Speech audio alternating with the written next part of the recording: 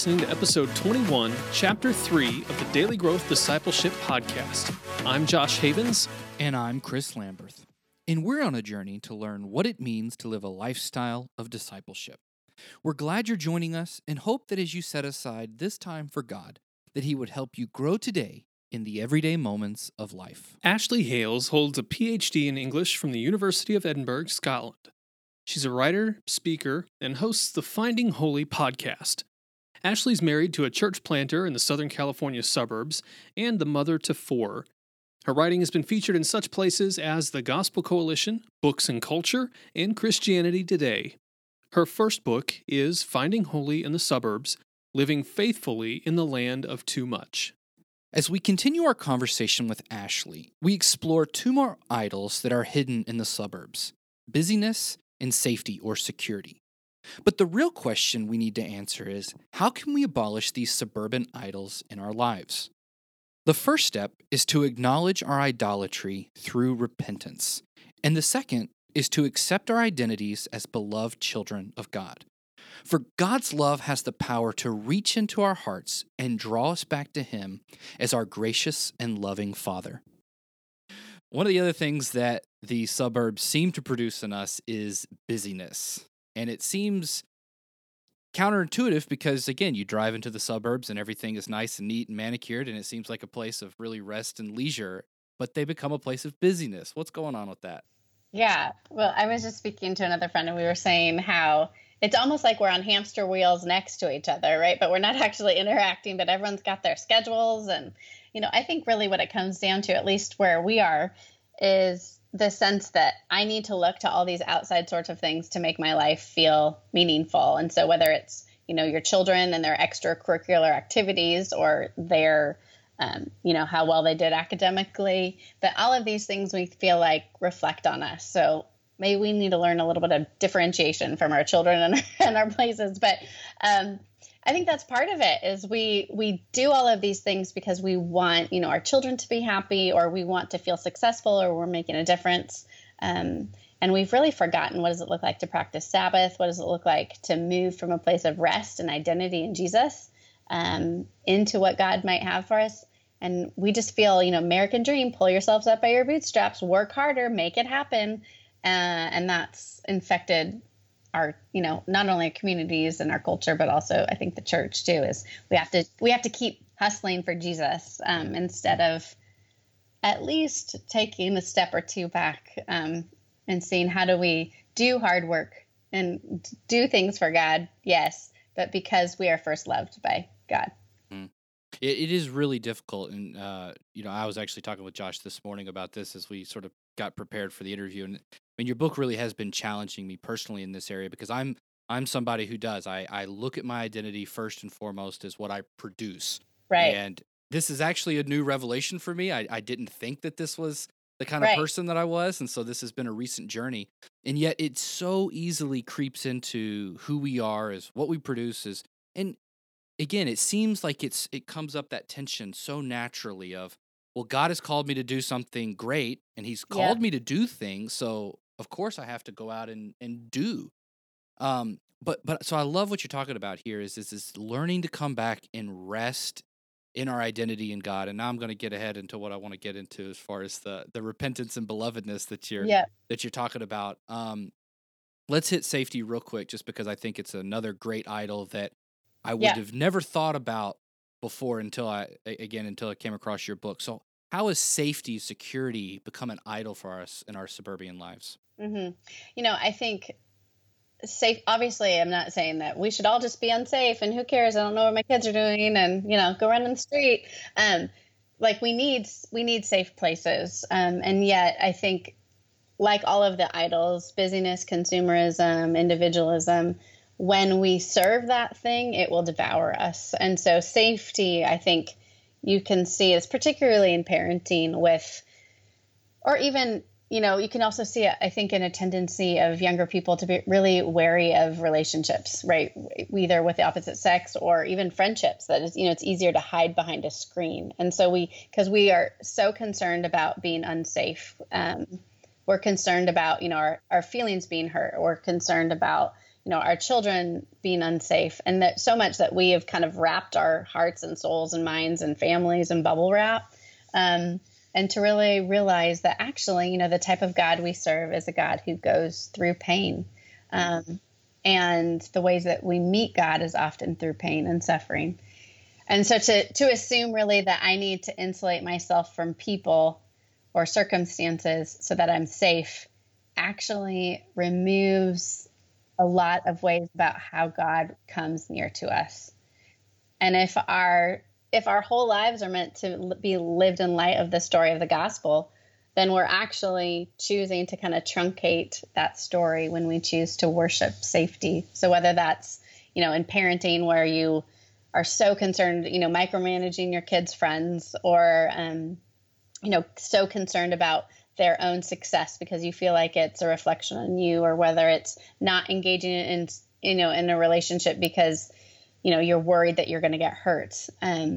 That's when it becomes an idol. That everything, you can know something's become an idol is when everything starts to revolve around those sorts of things rather than kind of from a place of freedom. Actually, I'm really challenged by this one too, because I have found this demonstrates my faith more than anything else. And you have a story of, your son, you took him to a playground and he just jumped up on the monkey bars and started running and playing, and all the other moms were freaking out. And you were like, no, I've had this moment. Like, I know what he can do. Right. I remember when I first became a parent, this was the biggest struggle for me. And I still struggle with it. I was challenged by one of my colleagues at work who said, like, do you not trust God with your own children? Right. And I had to come to the conclusion, I don't. Right. I really don't trust God with my own children. And that's a really, like, okay, I've found the end of my faith then. Right? Yeah. And so it's been a constant struggle, and I've gotten better at it, but having to lay down that idol and to learn to trust God and give that over to him. Yeah. Yeah. So in the second part of your book, you talk about repentance and living out of the deep storehouse of belovedness. And we really need this idea of repentance and belovedness. So how does repentance help us counterbalance all of these idols and help us live out this new story that Jesus has called us to through the gospel? I think a lot of times we want to just like skip over a chapter on repentance because it feels like icky and I don't want to like actually go through all my junk. But I think, if we skip into like, hey, these are all the things our culture tells us are okay, but they're not really. But then, Jesus loves you and it's okay. We're not actually coming to terms with who we are, right? That we're not seeing our own twisted desires. We're not seeing, how we can use good things and make them ultimate things. We're just kind of really dumbing down and watering down the story of the gospel if we don't repent. And so repentance also, though, says like Jesus loves me so much that he wants me to see myself and to see myself in light of, the ugliness and the beauty all together. It's a both and, it's not an either or. And his good for me is to repent. It's like my kid that likes to steal candy. I have one of those. And for his good, I need him to repent of the fact that he took some candy. Not just because I need, more candy in my own, like, middle of the night, I'm hungry sort of stash bite, but that he needs to come to terms with what he's done so that he can move forward and that we can trust each other again because he's lost trust. And so same with Jesus, right? That we need to be able to say, I run to the sugar, or I run to my shopping trip, or I just want to distract myself with my phone or just keep moving so I don't see that desperation in my heart. But I know, like a loving parent, that you love me anyway. And so it's okay to say I'm sorry. So what have you found helpful as far as like when you recognize that you're doing that, you're running back to Target or to the salty chips, or I've Right. discovered again, I'm an emotional eater. I didn't think that I was. Again, after you sort of I think once you get into your 30s, you become better introspective and start looking. Of course, the pounds help too. Like when I eat one thing, and it's like, oh, okay. This is a pattern. Yeah, that one chip I ate turned into half a pound. What the? That's right. Yes. What has been helpful for you in way of repenting of those things? What are the practices that you've gone to? Is it just taking a moment and spending time in prayer, or is it other activities that you've replaced so that you can just be with God? What have you found helpful? Yeah. A few things I found is just trying to bring in some practices of like older forms of historic Christianity. So, finding a prayer of confession. You can find bunches of them online, or, the Anglican Book of Prayer has a bunch. And so you don't even have to come up with your own words, and you can just make that part of your rhythm or routine. That's been something that's been helpful for me. But a lot of it too is just spending time in silence before God. I've just been praying recently, like, I don't like repenting. I feel like I'm really quick to be defensive, to let me explain all the reasons why I did what I did, and you found it frustrating. And so just to say, okay, God, in this time of silence, like, bring to mind those things that are hurtful, or helping my own children kind of repent, and not simply, towards each other or neighborhood kids or whatever, like, snafu they've gotten into. That as a parent, I can kind of see, like, this isn't that big a deal. Like, you don't need to fight tooth and nail that you're right here. And that has been a gift of God's grace too, because I know oftentimes I'm like that 5-year-old who's just, no, this is what they did to me. And so it helps me take a little bit of humor at my own fallenness too, perhaps. So I think, choosing to bring those things to God, choosing to make rhythms like praying a prayer of confession just as part of your normal thing, is something that's been helpful, along with finding the lessons in your own life where you see that. Mm-hmm. I'm also hearing, again, sort of the shadow of just living into the awkward moments or the uncomfortable moments in that. Like, sometimes it might just literally be an uncomfortable moment where we have to die to ourselves and give up that need in order to, like you said, go find a prayer of confession. Right. Yeah. Even today at the park, my 5-year-old daughter was, her friends had run away from her, and she was feeling like, oh, they all hate me. And I was just saying, let's go talk to them. And she kept wanting to say, they were saying, Harriet, you screamed at us. And she kept wanting to say, well, like, you ran away from me, but you ran away from me, and had to walk her through slowly and say, okay, before we get there, it sounds like your friends are feeling hurt, like that, because you screamed. Like, what do you need to say I'm sorry for? And just realizing all of our human tendency is just like her, right? Is that, well, this is what you did. It happened right in the beginning of the garden. This woman you put here, this man, this snake, right? That we always want to blame shift. But we only find freedom, right, when we actually say, you're right, I'm wrong. Jesus, I need you. And it's all made possible then when you talk about in your next chapter that we are belovedness, and we are created as beloved creatures, and that we are invited into the household of God. Talk to us about the role of belovedness in this whole thing, because I think this is so important for us to understand our identity and then where our place is in this story that we're living. Mm-hmm. Well, the story that I used to open the book and that I focus on in the chapter on belovedness is the story of the prodigal sons. And I think we can see ourselves either as the younger boy who runs away, or the older boy who is still really hardened to the father. And he just kind of wants the father's stuff. And I think, the challenge, I think, in that parable, right, is to say, like, we are children of God, and we are welcomed into the feast of our Father. And most of us either don't think we think we need to earn it, or we think that we're entitled to it. And neither is the proper response, right? The proper response is gratitude and celebration. And so partly for me, I kept dwelling on that story because as we had moved to the suburbs, I didn't feel great about it. It didn't feel like a great fit. I didn't know if I could be used here. I was really trying to press into, is God good? Even when my circumstances don't align with that goodness, even if I don't feel like I'm flourishing, is God good? And so that was the story that I really landed on, was this is our father, right? Is the father who runs to meet his lost son, and he runs to meet the son that's lost in his own anger and self-righteousness.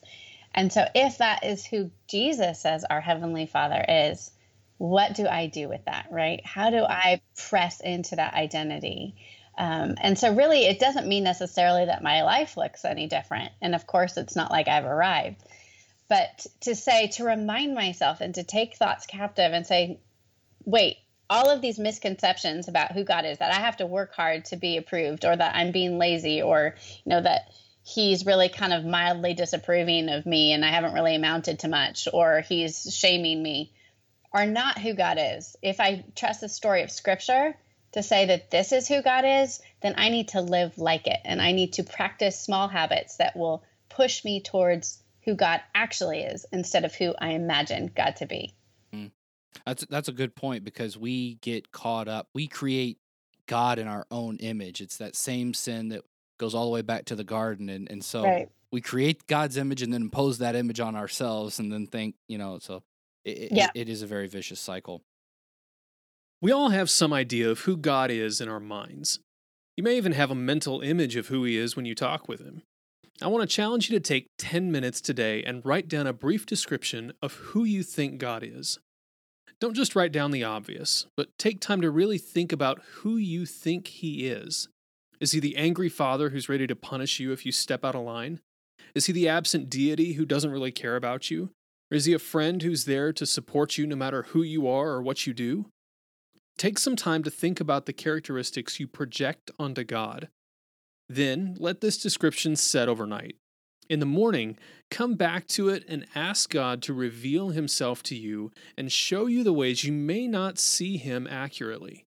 Whether we admit it or not, we all struggle to see God without the projections of our own culture. But as God reveals himself to us more and more, we begin to understand the ways our culture and communities are fallen and the antidote God wants us to use to change it as we become more like him.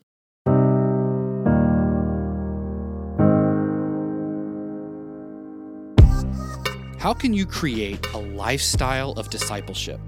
Most Christians think discipleship is a program or a few practices thrown in at the beginning or end of the day. But we want to help you create a lifestyle where walking with Jesus throughout the day is not only possible, but natural. And we have a tool that's going to help you do just that. It's called the Daily Growth Journal. It's a guided journal that's going to help you become secure in your identity with God and authentically walk with him in your daily life. Growing daily in your walk with Christ is possible if you cultivate a lifestyle of discipleship. And the Daily Growth Journal will help you do just that.